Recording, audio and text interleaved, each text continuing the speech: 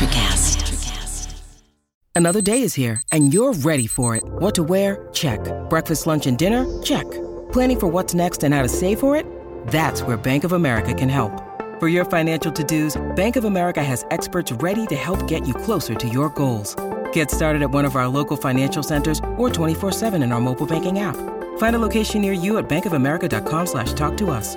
What would you like the power to do? Mobile banking requires downloading the app and is only available for select devices. Message and data rates may apply. Bank of America N.A., member FDIC.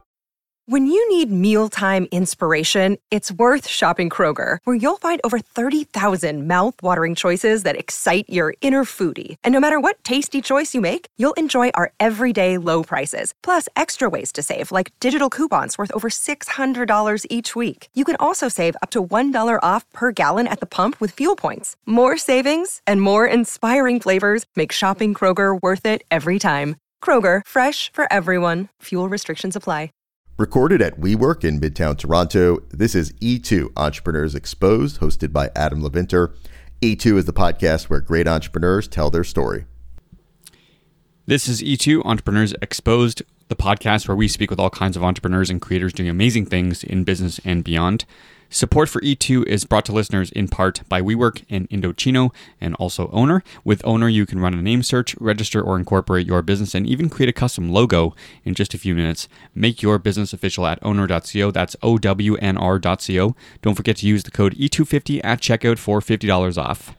Today is my conversation with Michael Hyatt, who is the co-founder of Blue Cat Networks, which sold to Madison Dearborn Partners in Chicago for a reported $400 million.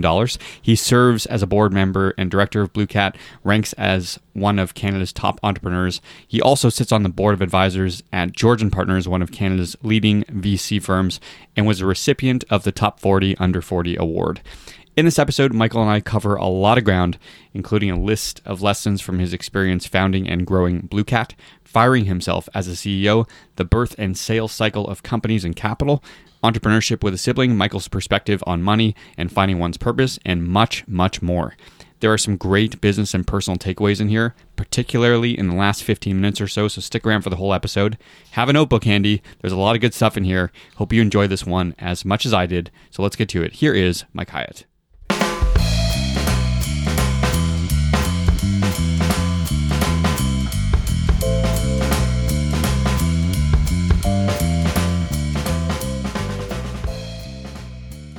Blue Cat, so founded in 2001, correct? Right.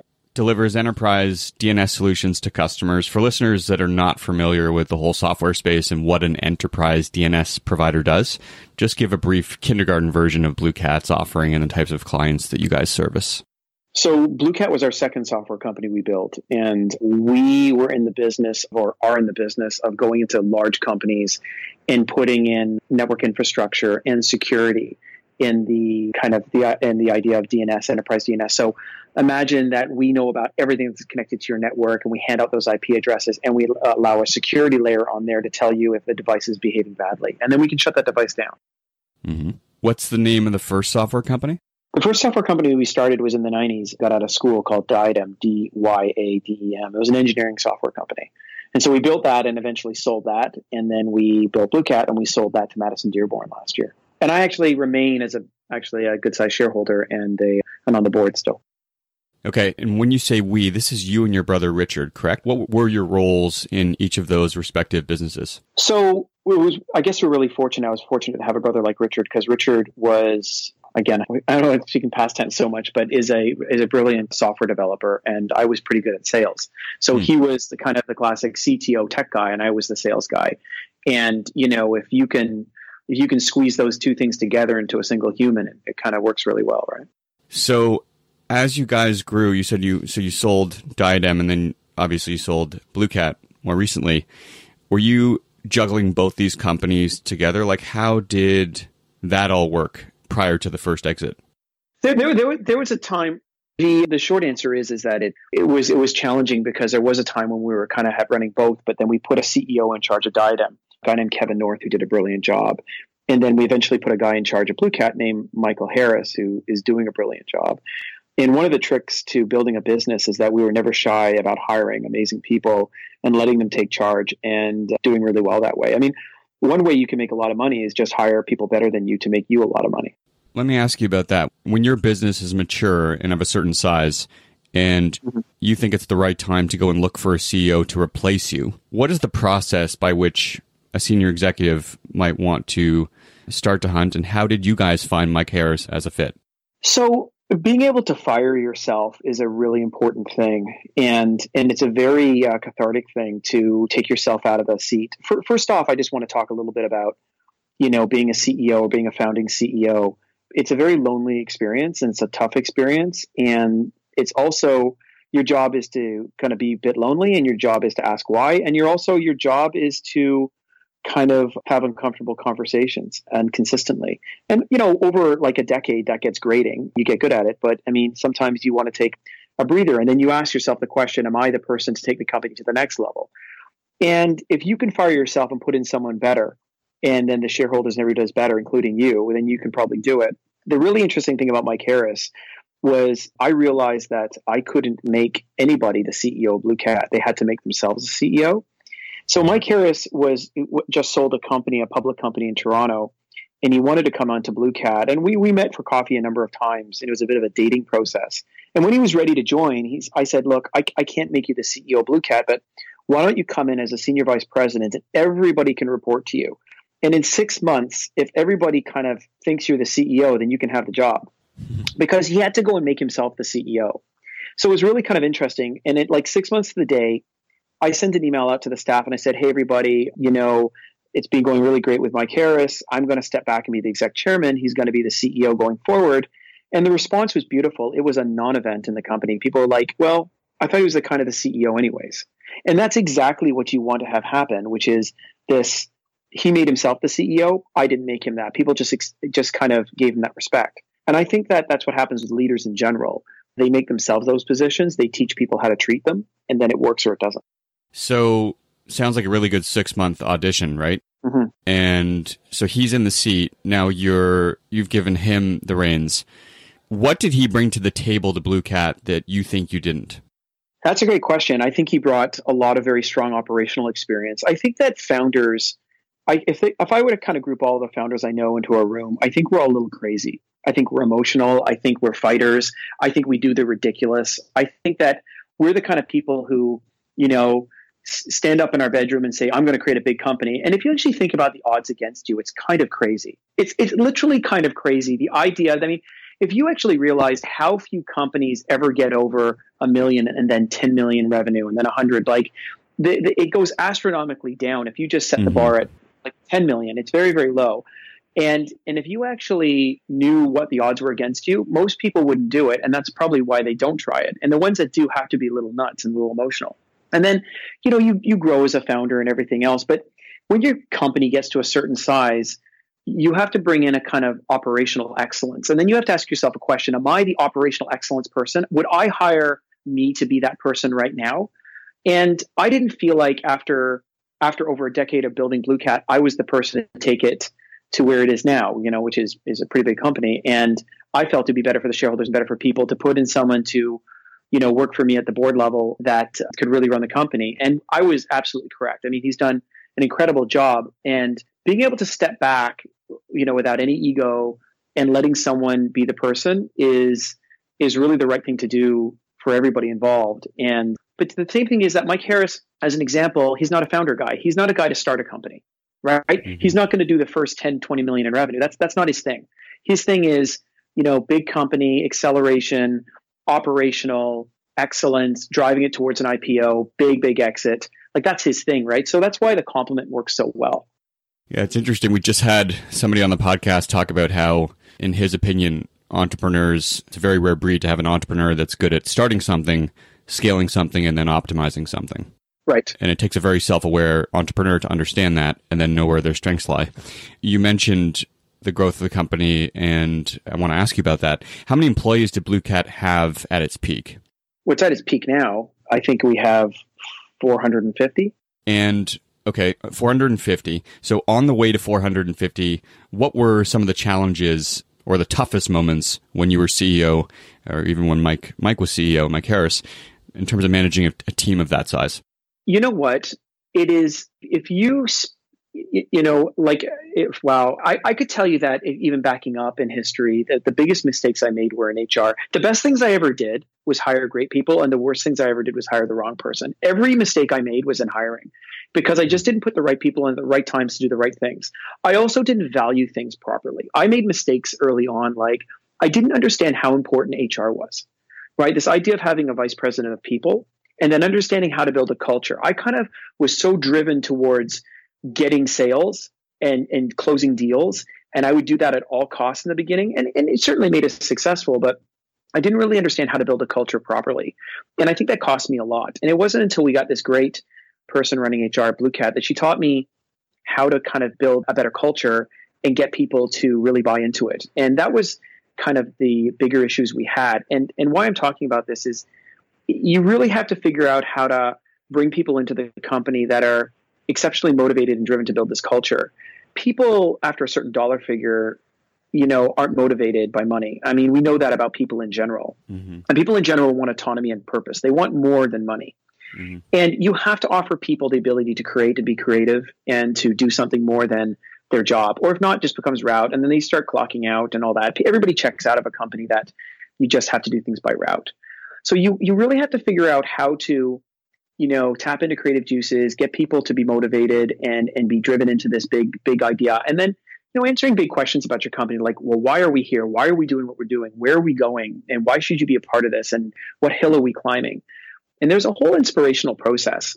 And I think that a company is this kind of living, breathing, organic thing. And whether you like it or not, your company has a union. Whether you have a union or don't have a union, you have a union. And you have to figure out how to work within that organic thing. And I could have been so much more efficient if I understood how to build culture early. I was just, I think, too driven for sales. Okay. So if you're an entrepreneur with a growing business and you don't have the budget to bring on this senior head of HR person and you've got to do the hiring yourself, what advice could you give to that executive to just get better at hiring, getting the right people in the right seats, so to speak, getting people to get motivated or buy in? Anything that you can share on that front? Yeah. I mean, look, hiring, there's a great saying, which is A players bring A players and B players bring D players. And one of the ways if you hire a great leader to work with you, let's say you bring in a VP sales or a chief marketing officer or whatever you want to bring in the beginning. One of the ways they're excellent is that if someone else follows them. I tell people that all great leaders can bring in 3 great people with them. If someone can't bring in 3 great people, then I'm not sure they are great, because you could actually, if I just met the 3 people that they're going to bring in and never meet that leader, I could tell you if they're a good leader. Does that make sense? Like leaders bring armies, people follow people. Mm-hmm. And what I'll first say out to any entrepreneur out there and any leader and any business is you'll never know what kind of leader you are until you leave a company and see who will follow you blindly to your next company, who will just follow you. And you'll be surprised, and you'll only know then is if you really were great and people want to work with you. And it doesn't matter where you go, what you do. There's entrepreneurs in this city that have startups that I really admire. And as soon as they start a company, I write them a blind check. I'm like, I don't care what you do, I'm just giving you money, because I just believe in them so much. It's that kind of thing. So if I would do one thing and I couldn't afford an HR person, I would hire somebody that, first of all, that I liked, that I really believe that my gut said I would want to invite them to a barbecue. I want to hang out with them. I like them as people. I think they're decent and honest and kind. And I believe that they're going to do the right things. And I would kind of have this kind of overarching idea in my company, which is we have a no a-hole rule. Mm-hmm. And it's amazing how many times companies hire people that are, a-holes that are great on paper. Like they have great resumes. They've worked all these places. They know the answer. They're tough. They're all this. But they just, lead by fear or angry or whatever. And their resume is good and their traction's being kind of good. And I guess the results being kind of good. But they bring in this kind of, rotten appleness to the company. And so you got to be really careful about adding that in to the company. You got to be so mindful of the culture you create early, because I can't tell you enough how that changes your efficiency model. So, you got to hire people that you like first, and then that can do the job. What was the culture like early for you? Like when you were, I don't know, arbitrarily, let's say 20 employees in size, and before you brought on this head of HR, what was the culture like? The culture was just kind of gritty and gutsy and sales at all costs kind of. It was fun. There was levity. There was everything else. We were like, the quintessential no money, selling, like pushing as hard as we could. We'd go to trade shows and we get bigger booths than we ever deserved to make ourselves peacock and look bigger than we were. Does that work? Is that a good strategy? It can work. It costs you a lot of money, but Okay. we'd spend $50,000 on a booth at a big show and everybody thought we were like $100 million company. And we had, $1 million in revenue in the earliest days. And yeah, sure, that does work in a way, but then you got to get traction with that, right? But look, I mean, I would say that, I was obsessed with sales and probably should have been a little more obsessed with culture earlier. But look, it worked, I also wanted to prove that we could scale the business, right? So we actually put off raising capital for a long time. So we were pretty gritty and gutsy. Yeah. So about that, about the raising capital piece, in terms of raising very little VC money relative to size, what was the mindset when sort of the first real checks were dangled as viable options for further growth and you were thinking like this isn't going to happen? Well, I have a very different view than most people do today. I was always terrified of raising money in the beginning because I felt like, why do I want to sell part of my company to somebody else? And why do I want to seat at somebody else's seat at the table? Why do I want to give up control? I never wanted to give up control. And at Diadem and Blue Cat, Richard and I never gave up control of all the 20 years we ran software companies. And that was quintessential to us. We wanted the sovereign right to run our company a certain way. Mm-hmm. Today, I find too many entrepreneurs raise money and then have a rooftop party about their raise. I don't know what anybody's celebrating about doing a raise. I get the dinner thing. That's okay. But I'm not sure I would celebrate raising capital. I would celebrate getting on a great senior hire or landing a big client or having a great quarter or having a great fiscal year. But I do not understand the raising of money as success. I feel it's like, okay, but now the clock started. Okay, because now as soon as you raise venture capital money, you are committing to sell your company. And that's a hard thing for people to digest. Like, think about what I just said. You raise capital from investors, you are committing to having an exit. Whether you like it or not, that's why they're giving you money, right? Because they want a liquidity of it. Mm-hmm. So whether you're buying them out in a secondary, taking it public, selling the entire business, but you are selling this business in part or in whole, and you've got to understand what you're signing up to. So we put off raising capital and we were so focused on sales. And I think people should be more focused on trying to get their sales off the ground earlier and trying to see how they can shoestring things and bootstrap a lot more than they think they should. Everybody seems to want $1, $2, or $3 million to get to an MVP. I'm not sure they actually need that. And also, they give up a tremendous percentage of their company, 30, 40, 50% in the first 2 years, but I'm not sure they had to do that. So it's interesting, like, why is it so sexy for people to celebrate the raise? Like, I've got my own theory on it. I'm sure it's driven largely by the front page of TechCrunch or Mashable or whatever. What's your theory on it? Well, first off, there's more money sloshing around today than there's ever been. We've had historically low interest rates, even though they're rising. So that means that the price of money has been low for 10 years. Mm-hmm. And I've never seen more funds around. Like, every day there's bazillions of funds starting. There's tons of liquidity. There's tons of money. So money is actually the access to money in the past decade is way, way more than it's ever been in the history of venture capital. There is so many venture capital firms at every certain stage. There's private equity. There's places to get debt facilities. There's quasi debt. There's tons of ways to get capital. So I think, first off, getting capital is not that difficult. And then you have to ask the question, where do you get it from, and was that a good deal? I also think that people are lured that they raise this capital and then everything is set. I think it's very daunting. I mean, like, think about some companies that are raising 10, 20, 30, 40 million. You have to actually return a huge amount of, shareholder value for that money. I mean, when you go out and raise $10 million, for example, that could have been the most expensive thing you've ever done or the cheapest thing you've ever done, right? I mean, if you don't get your revenues up significantly on that, and a lot of companies don't, they burn through 6 or 8 million of it and didn't get a big jump in revenue. Mm-hmm. It just cost you a tremendous percentage of your company and you didn't get anywhere. So I kind of tell entrepreneurs, you should raise money, but treat it like your last raise, and really be mindful of this money. And don't treat it with, get on the burn train that fast. I mean, I've run into companies that will raise $2 million now and be saying, in 3 months, I'm going to go out and try to raise my next round. I'm like, what? Because they're going to take 6 months to raise it. So they're on this kind of constant election cycle, this constant raise cycle. I'm like, what are you doing? Like, why do you feel you constantly have to raise money? Like, what about scaling this business and iterating it? I just feel like almost raising money for some people has been a business model. And I think that I think the average entrepreneur is left with 7% of their company on the exit. And I'm not surprised. I'm not surprised it's not 3 based on what I'm seeing. But just do the math of your business. Let's say, for example, you keep raising all this money and you're left with 10% of your business and you sell your company for $100 million. And let's say all the shares are the same value. So you get 10 million. Okay, that's great. But let's say you did this a little more carefully and you were able to hold on to half your company and you sell your company for $30 million and you get 15. Well, it's way easier to sell your company usually for 30 million than 100, like way easier. And you got more money, right? So I think some people have to do the math a little better. You mentioned earlier about you writing blank checks for people who are great leaders. So beyond the obvious, great character, good leadership, all of that stuff, what's unique from a strategic standpoint about these businesses that you're investing? What do you look for? Well, look, the number one thing I look for, and if you look at stuff I've done on the Dragon's Den or the podcast, The Pitch that I'm on, or you see the investments I do in general, the first thing I look at is who I'm investing in. And I have to like the people. First off, when you invest in an early stage company, the only thing you can bet on is the management team and generally the CEO and their ability to pivot.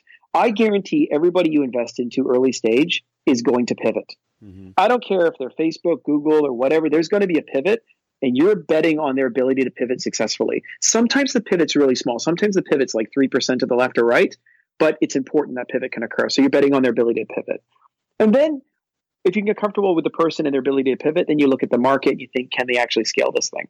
If I've actually made investing mistakes, sometimes I found in my past, I've really, really, really respected the CEO and hated the business they're going into. And I said no. And that was my mistake because they ended up pivoting to somewhere really big. And I should have bet on the CEO. Do you know what I mean? Like I should have kept to my theory. So I go person first, then market, and then I see if there's the fit. But in general, it's pretty easy to bet on someone who's already sold a company, who's a repeat entrepreneur and someone you trust and you think is great. And you have a relationship with, and they're going to be candid with you. Can you give an example of one of those businesses that had a successful pivot that you missed? Yeah. Well, listen, it happens all the time. The thing about investing is that there are plenty of deals where, I have a lineup of deals where I should have invested, but I just didn't know it was going to work that way. Let me give you an example. Here's a company that didn't pivot, but I was an early investor in Shopify and I bought into Shopify. I did. I was part of Georgian Partners and we bought in, and I could have even bought even more, but I could never have guesstimated that I bought in when they were in the hundreds of millions. I could never have guesstimated they were going to be 20 billion in value. I thought they'd be maybe $1 billion or $2 billion, but I could never in my wildest dreams see it. And I'm so impressed with them, by the way. It's the most remarkable tech company in Canada in gosh knows how long. But sometimes you can't see, I'm not sure anybody could have, right? How explosive some companies could be. What do you think is the hidden DNA of Shopify that people miss? I think Toby and Harley have a relentless push on culture, and they have business coaches, and they've been able to create an ecosystem which is truly incredible. They really have. First, you got to give Shopify a lot of kudos for actually nailing a business problem and doing it that was just out there. This ability to build shops really easily and transact online and make it so anybody can have their own business online. It just sounds like you could have done that before Shopify, but they just did it so much better. They just came in with a better red wagon, better price, better everything. And it was amazing how they just extrapolated so much profit in that pool that most people would have said, I know people who passed up on Shopify when they were like literally starting, because it just sounded like, e-commerce, you're going to build a site for e-commerce sites. That didn't make a lot of sense. It just sounded like, how could that work? Right. But they nailed it, and they found the secret to Shopify, and actually any company that is extremely well, it starts off with this idea of what I call profit in the pool. Imagine you have this pool and there's a ton of profit in it. The rule of that pool is that you could only get into it, but you would never be allowed into it if anybody knew how much profit there was there. So if everybody knew how big Shopify would get, Shopify could never have existed because other people would have done it. But they made a bet on something where no one else really believed there was profit. Do you know what I mean? So they jumped into a pool where they kind of, in a way, disagreed with everybody else, that they were like, no, there's money in here. And everybody's like, yeah, e-commerce, there's no money in there. And they were right and everybody else was wrong. So they jumped into something and exploited a massive profit pool and are doing it successfully well with their growth rates, which I think are still up in the 70, 80s, or 90%, which are incredible. And they were able to extract profit out of this pool that everybody else would have disagreed with them. Yeah, and you'd mentioned the whole pivoting thing too. I think they started as a snowboarding solution or an e-com solution for snowboard equipment or something like that. They were doing that because I think Toby started it that way. Yeah, that's right. But I mean, they success. I mean, look at their last thing. They're jumping into doing, I think, marijuana sales for the government or something. Just another smart idea for them. And listen, I'm still a shareholder, and I'm very happy. But they're a company that if you jump into and you spend any time with some of the guys that run that company and girls, they have an incredible internal dynamic in the culture, and they spend a lot of time on culture. And it's not just that they have a great business, they actually live that culture as well. Okay, so want to go back to the business and family thing for a sec. So you and your brother, Richard, have been in business together for 30 years or so, if I've got my math right? About 25, yeah. 25. Yeah. You've got a strong sense of what makes family and business work to have that kind of longevity. What advice do you have for entrepreneurs thinking about entering into a partnership with a family member? Well, okay, so here's how it works. It can be the best or the worst thing in the world. I get so sad when I see these kind of families, these iconic Canadian families sue each other, and we know who they are, and there's like 3 or 4 families, but they do it intergenerationally, so maybe it gets tougher when you go through generations. Mm-hmm. But so it can be really a devastating thing because no one hurts you like family, right? Mm-hmm. But when it works, it is so powerful. And let me tell you why it's so powerful, because building a company is extremely hard no matter what it is. But let's say you start a company with your best friend and you get into a huge fight with your best friend and you call them some really bad names and they call you some really bad names. And then you cool off and you get together a day or two later and you're like, hey, I'm sorry about that. And you say, I'm sorry. They say, I'm sorry. You shake hands, you hug, and you go and you have a beer and everything's okay, right? It is okay, but it's kind of not. There's always that little scarring, that little scrape. But now I want you to imagine starting a company with your sister or your brother, and you call them worse names, and it's more heated, and you almost go to blows. 2 hours later, it's over, and there's no scar. Like there's this thing that happens with siblings, the resiliency that you cannot get from friendship. You cannot get it. And it is just something that's genetic within us, that there's a love there that goes beyond that you can have in a friendship. So if you can use that and weaponize that to your advantage to build a company, it is very resilient because you're going to go through awful times in a decade of building a company. So you need that resiliency. So when it works, it really works. And what Richard and I did well is that he was the tech guy and I was the business guy. And we didn't claim that we could like go to each other's realms and own it. Although he was very good in sales, but I wasn't in tech. Mm-hmm. But, it worked really well. So this idea of resiliency and this idea of, sticking to our swim lanes worked extremely well. And we're just fortunate that we weren't both tech guys or both business guys. Did you ever have disputes that made one or the other sort of think about resigning? All the time. Really? Yeah, I think the first couple of years, I think I resigned in writing a few times. Yeah. In writing? Sure. When I was 24 or something. But absolutely. Yeah. Horrible times, terrible times, yelling, screaming. Oh, yeah. I mean, absolutely. It's very, very hard to build a business. And it's so hard, you almost want to forget about it. It's pretty bad. And, the anxiety, the sleepless nights, the hard, it was really hard. I was 25, 26 years old at a CEO, and everybody I hired was older than me. And then they'd be having lunch on a picnic table. I'd walk up to say hi and everybody would go quiet and I didn't understand it. And it's just because I'm the CEO and it's still, but everything was always awkward and hard, and it was tough learning experiences, right? I had grade 9 business. You never had a brand or money or raise capital. We didn't know what to do. And it was just like the school of hard knocks, right? So there was no guide for this, And in the 90s, in those times when walking up to the .com boom, there was really very little in the way of, there was no meetups. There was no, even Wi-Fi. There was no, those business models. There are all the things that you were thinking that you use now and ways you can get access to information, how to build a company, this podcast, anything, nothing existed. There was no mentorship. And there was none of this, right? It was just get on the phone and sell. And it was just very difficult in the early. It's the Wild West of software. That's right. Salesforce, just to give a name people are quite familiar with, I think founded around 1998, 99 or something, at a time when nobody was thinking about CRM. Nobody even knew what that was. No such thing as cloud computing, different time. Well, you remember they had a very hard time because when they came out to go public in 04, 03, 04, 05, that kind of time period, they had this SaaS business model, but Wall Street didn't understand the recurring revenue model. They and a company called Taleo in Canada were both going public, And they had to convince Wall Street that the SaaS model was more efficient, and no one really believed it. And now that's all we do, right? So I want to ask you about the sale to Madison Dearborn. Beyond the price tag, why was Madison a fit for you guys, for Blue Cat? And what advice do you have that you could share with a business owner thinking about an exit in terms of finding the right type of acquirer?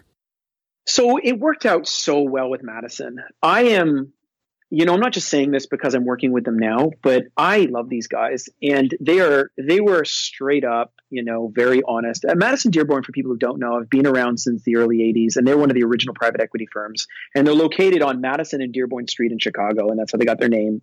Mm-hmm. And they have the same two founding CEOs. And they're very upfront and very honest. And what I didn't like before meeting them is a lot of private equity companies would come in and say, hey, we want to buy Blue Cat. Well, they flash a big number up, and then they want to trade you down later. So we just got into this path of never speaking to private equity firms. Our biggest competitor, which was public, got bought by a very large private equity firm.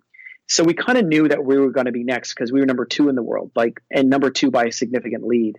So people started to approach us, and we were kind of not interested.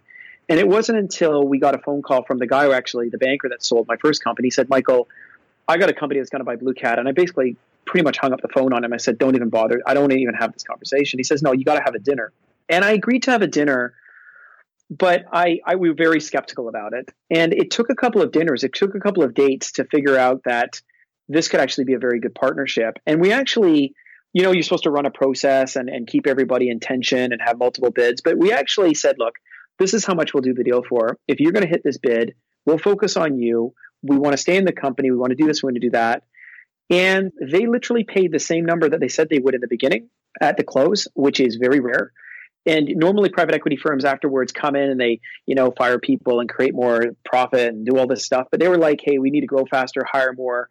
And they did. And really nothing's changed, but we've added kind of a layer of operational excellence since then. They brought in a ton of help operationally, fiscal wise, to run a company better. Our revenues are up, our growth is up, our products are better. Everything's gone better in the first even 14 months. And it's been an incredible experience. And I think we're very fortunate because that's not the experience for a lot of people after selling to private equity. Mm-hmm. And it's also who we were dealing with. We really got to know the partners there.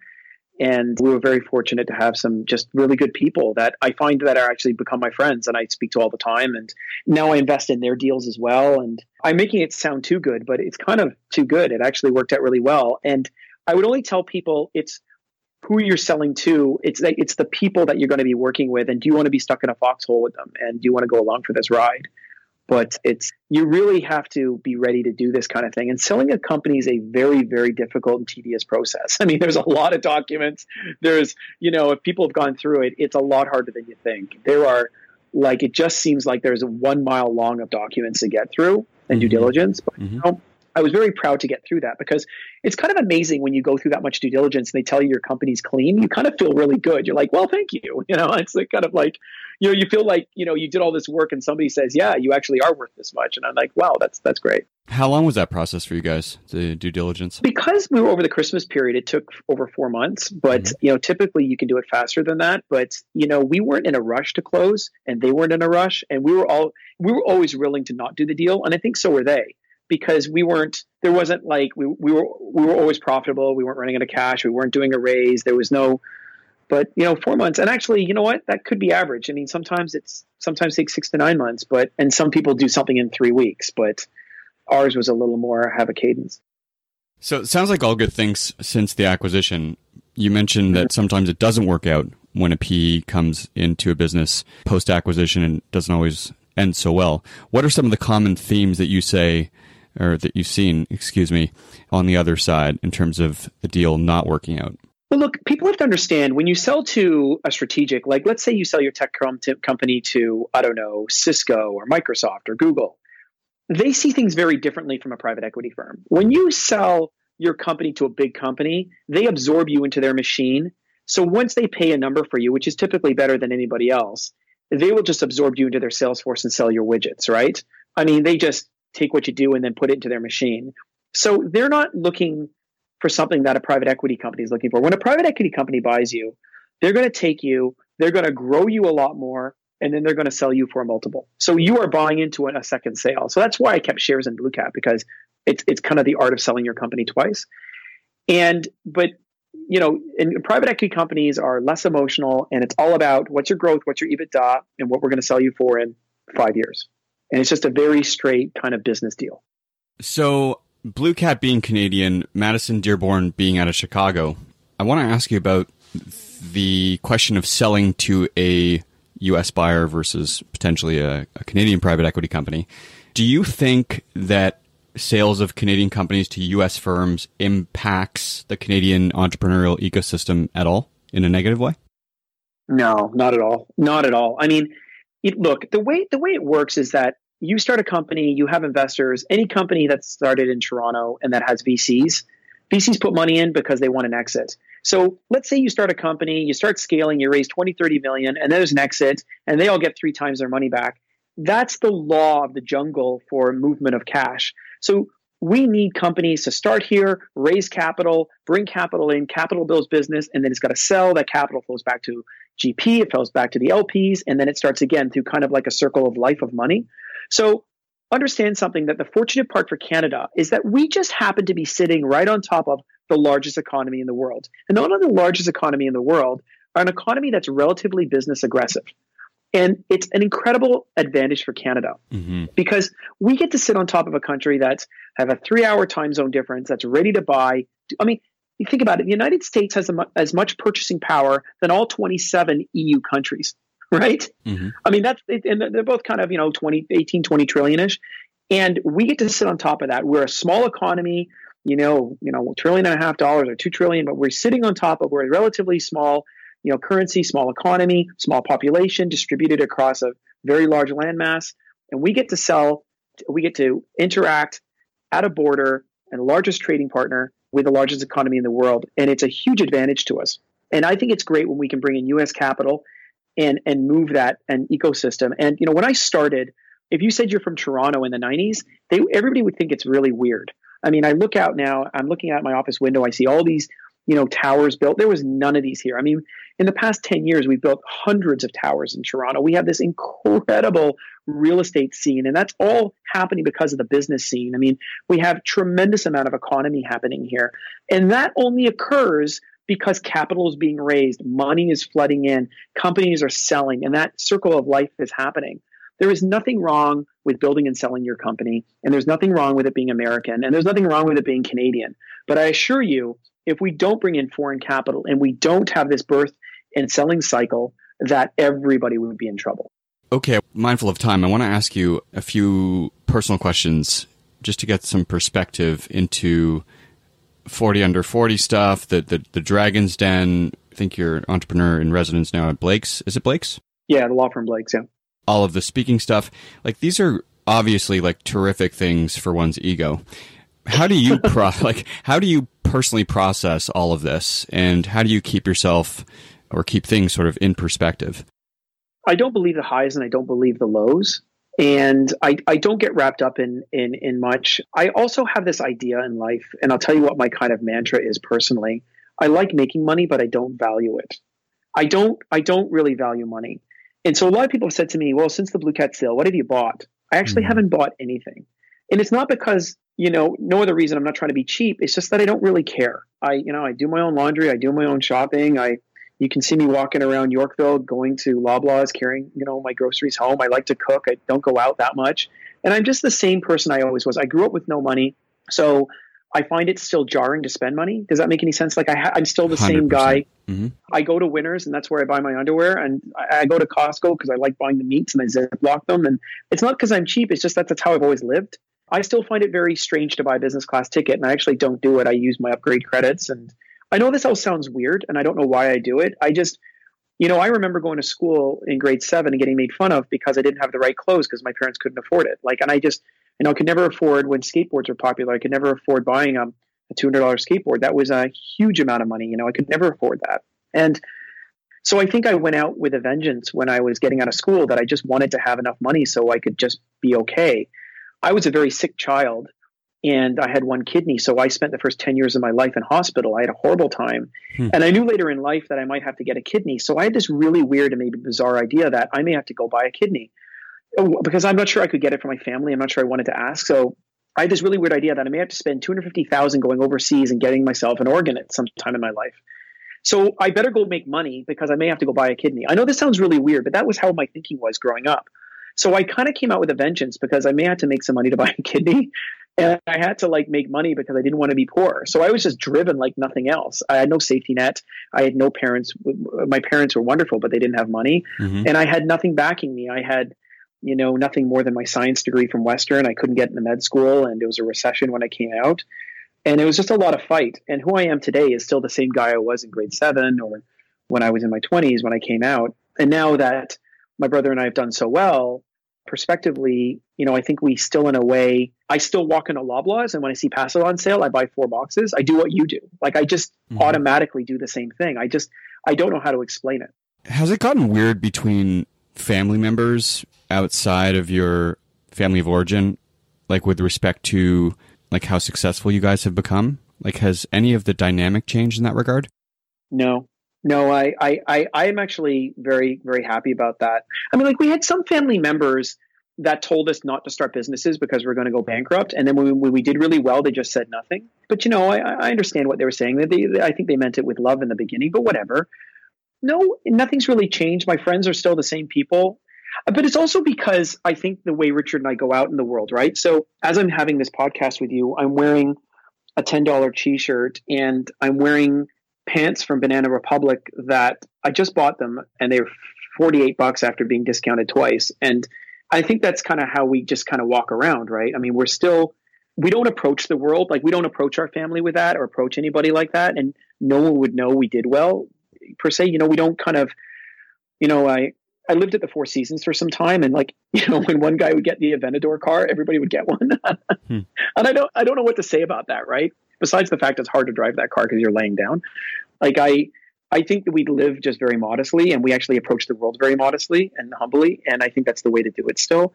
And I think we're just the same guys that we've always been. And if you ask me what my biggest challenge personally is right now, I'll just be straight up with the listeners. I don't know what I want to do when I grow up. I'm not actually sure what I'm supposed to do now. I know I can't stomach doing another startup because that was a 21-year climb twice. And I think we've done those mountains. But I'm not entirely sure. So we go out, I go out and I give these talks, and I love to connect with people around the world, and I invest in startups, and I love these conversations on podcasts and stuff like that. But, you have to find purpose in your life at some point, and when money doesn't become an issue anymore, then you have to start thinking, well, what are you going to do? And it becomes a question everybody asks that, well, if you win the lottery, would you just, sleep on the beach all day? Well, I don't think you would. You'd be surprised. You'd be very surprised at how much you define yourself by who you are, what you do, who you're with, where you live. You say, hi, I'm so-and-so, and this is what I do. And what you do, defines a bit of your mental state and who you are. And people put you in a box and, oh, you're a lawyer, you're a doctor, you're a CEO. And then when you take that away, it's a little strange, right?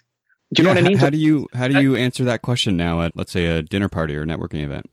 I've learned to just say, well, I built some when somebody says, well, what do you do, Michael? I just say, well, we built some software companies, and I run a family office now, and we just invest in companies. I just have a little simple way to say we just have a family office and invest, and then we don't really we never mention anything in our backgrounds and stuff like that. And we don't really talk about that. And you just want to be kind of welcoming and open to other people's ideas and what they're doing and learn from people. And really, I'll tell you something. Look, money does really help you. It gives you nicer hotels and better flights and all the rest of it. But, it's pretty empty at a certain point. All that really mattered in life was probably who you chose as a life partner and maybe 3-year friends. And do you have love and trust with your family? And the rest of it doesn't matter. I was with a really wealthy guy recently, and he looked at me, and I was getting in the elevator to say goodbye. And he looked at me and he said, you give it all away, right? And I looked at him and he's like, whether you like it or not. Well, which basically means when you die, you don't take it with you. Yeah. I know I'm getting a little preachy here, but I truly believe that the guy who's cleaning the bathroom stall right now at a fast food joint and I are going to the same place. I absolutely believe that. I believe we're all going to the same place. So there's no VIP lines. So all of this is kind of silly. And I find it actually a little useless. And I truly believe that, you can do some good with your money in life. So Richard and I, for example, started a foundation, and we take money out of this foundation and we give away money every year, but we invested it. So it actually makes a lot of money. So we give away more money, but we're allowed to do some really great things. Like we just do a lot of really interesting things in women's health and medical, and we fix people's teeth, and we buy very ill children gifts and stuff like that, and things that make us feel good and help. Right. But you can actually do some things that are really kind of cool if you want, that do help people that have challenges. You can do more things. And the other things we do is that we actually spend a lot of time giving advice to young entrepreneurs or older entrepreneurs that are starting a business.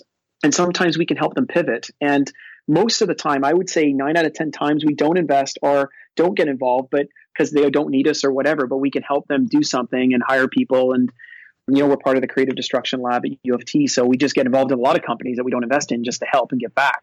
And that's very fulfilling, right, in life. What advice would you give to a young entrepreneur looking for a mentor that's had a successful or set of successful exits like yourself? To try to find one? Like if that young entrepreneur is seeking a mentor to help them directly with whatever they're doing. I would say that you should reach out to whoever you want, because if you don't, you already heard no anyways. So reach out to whoever you want to begin with. Go ahead. But you should go into meeting your mentor first. If you want to go and see someone, understand their background and ask questions about their journey and get to know them. And the number one reason why someone who's had some exits or someone to be successful will work with you and be your mentor is that they like you. It's just if they like you and they want to help you. People help people that they like. People buy things from people they like. At the end of the day, if you're likable, they'll give you some of their time, right? But be respectful of that time. Be really respectful of that time, because when I can tell you the only thing I have of value is my time. I can put 50, 100 grand in your business or whatever it is, but that's not a value. No, value is my time, right? And that's the hardest thing for me to give. And then I have to decide where I put that time and why I put that time there. Okay, so being respectful of time, we've got a couple of minutes. I want to ask you quickly about your speaking stuff. You mentioned that you don't know what to do next. I mean, I've watched some of your talks. They're really, really intriguing and interesting, and you talk a lot about some cool themes like the end of driving, the end of utilities, the end of banking, medicine to some extent. Can you hit on one of these in the last couple of minutes? I think that the future we're walking into is going to be shockingly different. And the big picture is very, very simple. We are walking into a collision of a number of things. Here's what I think is going to happen. First off, money is cheap and it's going to remain cheap. So I think there's a lot of money to get things done. Capital is floating around. Even if interest rates spike a bit, money is cheap. I think energy is going to zero, dirt cheap, solar roofs, batteries are getting exponentially better. Energy is becoming cheap. And when you have cheaper energy, you get better machines. Whenever you have better machines, you get cheaper energy. So we have a lot of cheap money. We have cheap energy. I mean, a photonic volt was $76 in the 70s. Now it's a couple of bucks. I think it's going down to pennies. We're getting there. So cheap money, cheap energy. And then we have computing, I believe, is going to take another massive jump. People say, oh, Moore's law is slowing down, but it only slows down in these like micro S curves where you flatten at the top. I think we're about to jump into quantum computing. And although we haven't quite figured out quantum, we're about to go up billions of strength more. So if you have cheap money, cheap energy, a massive jump in computing, and then you bring in kind of two other concepts. One of the big ones is AI. And AI, if you collide that into the centerpiece that we're talking about, the first thing you need to understand is that artificial intelligence doesn't exist yet. Artificial narrow intelligence exists today, some very rudimentary things. Mm-hmm. But soon it's going to get ridiculously better. And the most interesting thing I can tell you about AI is that even with AI, true AI, general intelligence, the C3PO idea, this ex machina idea doesn't exist. What we have today is actually very shocking, and it's growing quickly. And if I had to give a talk about AI, I'd have to update my talk twice a week because that's the amount of discoveries we're having. And it's incredible what we're doing. We're jumping into these algorithms now that are better and better. But if you just follow the trend lines, cheap money, cheap energy, billions of fold of compute power going up, Moore's law still kind of working, and this idea of true AI coming into place, and they hit this center together, that all colliding in the center, our future is going to be shockingly different. And that speed up is happening within the speed up. And it's not like you can't predict the year 2100. I don't think we could predict the year 2040 anymore. I believe that the singularity, as Ray Kurzweil says, will occur. Yep. And I think things are going to get very, very strange. We're going to be able to place atoms in places. Medicine is going to become ridiculously incredible. Like 4,000 medical journals are published today Our doctors can't keep up with that, but big data can.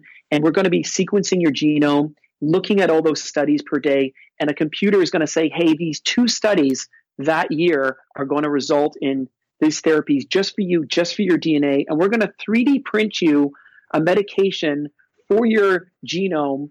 And we're going to place the atoms ourselves with this 3D printer and create you that drug just for you. And that's how good it's going to get. So we're going to live longer. We're going to be healthier.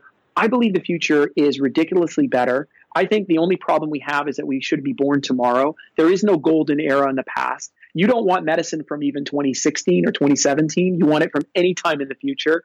Wars are going away. There's no war in the Western Hemisphere. Nuclear stockpiles are down 90%. IQ is raising per decade. Global poverty is going. There won't be any extreme poverty on our planet by the year 2035. I mean, the trend lines are incredible on our planet. I think we get sucked into fake news a lot, that the world's getting worse. Mm-hmm. But the truth is, the world is getting ridiculously better. And there's so many reasons why. And we can get faked out on these 4-year electoral cycles. But the truth is, we should be very optimistic about our future. I am very bullish about capital markets, about companies, about efficiencies, about life getting cheaper, faster, and better. I'm very excited about the future, you can tell. And it seems obvious to me that things are getting better, but I just think that the way media hits you 10,000 more times a day with Instagram and Facebook, you feel like it's not. But I assure you it is. Yeah, I think this is an amazing place to wrap up. Terrific bull perspective. I think I'm certainly going to hang on to a lot of what you said versus watching anything on CNN tonight. And discourage listeners to do the same. Mike, in the last minute or so, where can people find out more about you? Wow. I guess you could try to come to one of my talks. I work for Speakers Spotlight and National Speakers Bureau, or I guess you can check out LinkedIn. Sometimes there's videos up. I'm actually kind of private. I don't get out that much, and I run a family office, but you could always find me on LinkedIn. And if you have a business, you could always send me a note on LinkedIn, and we could have myself or an associate take a look at it. Well, it's been a pleasure speaking today. Congratulations with everything. Obviously, your first company, Diadem, and then Blue Cat, and the exit with Blue Cat, 40 Under 40 title, everything you're doing on the speaking tour, etc. It's all awesome. Thanks for coming on. Okay, thanks for having me. Cheers. All Bye-bye. right, take care, Mike. Thank you for listening and being a part of E2. E2 is brought to you in part by Owner. With Owner, you can run a name search, register or incorporate your business, or even create a custom logo in just a few minutes. Make your business official at owner.co. That's OWNR.co.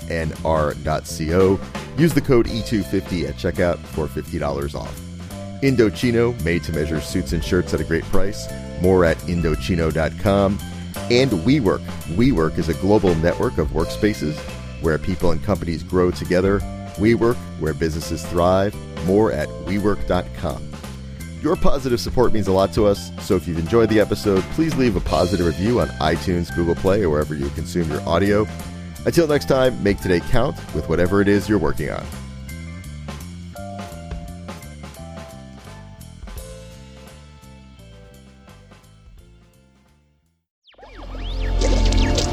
Electricast. Welcome to the Candle Power Hour. Come with us backstage behind the scenes of show business spanning over 4 decades and bringing you the experiences that can only be told by the people who were there. Our guests are from the A-list, the F-list, and everyone in between. Get set for some of the most insane, hilarious, and inspiring stories you will ever hear. I'm Mercury. And I'm Diego. Your hosts for the Candle Power Hour. Welcome to Transforming 45, the podcast that celebrates the incredible power of passionate voices. I'm your host, Lisa Boat. Join me in conversation with heart-led humans who share their deeply personal stories of transformation. Transforming 45 is here to uplift, connect, and remind you that it's never too late to write your next chapter. So get ready to be inspired, empowered, and transformed. Join me in this community where through powerful storytelling, we heal and reclaim our inherent magic.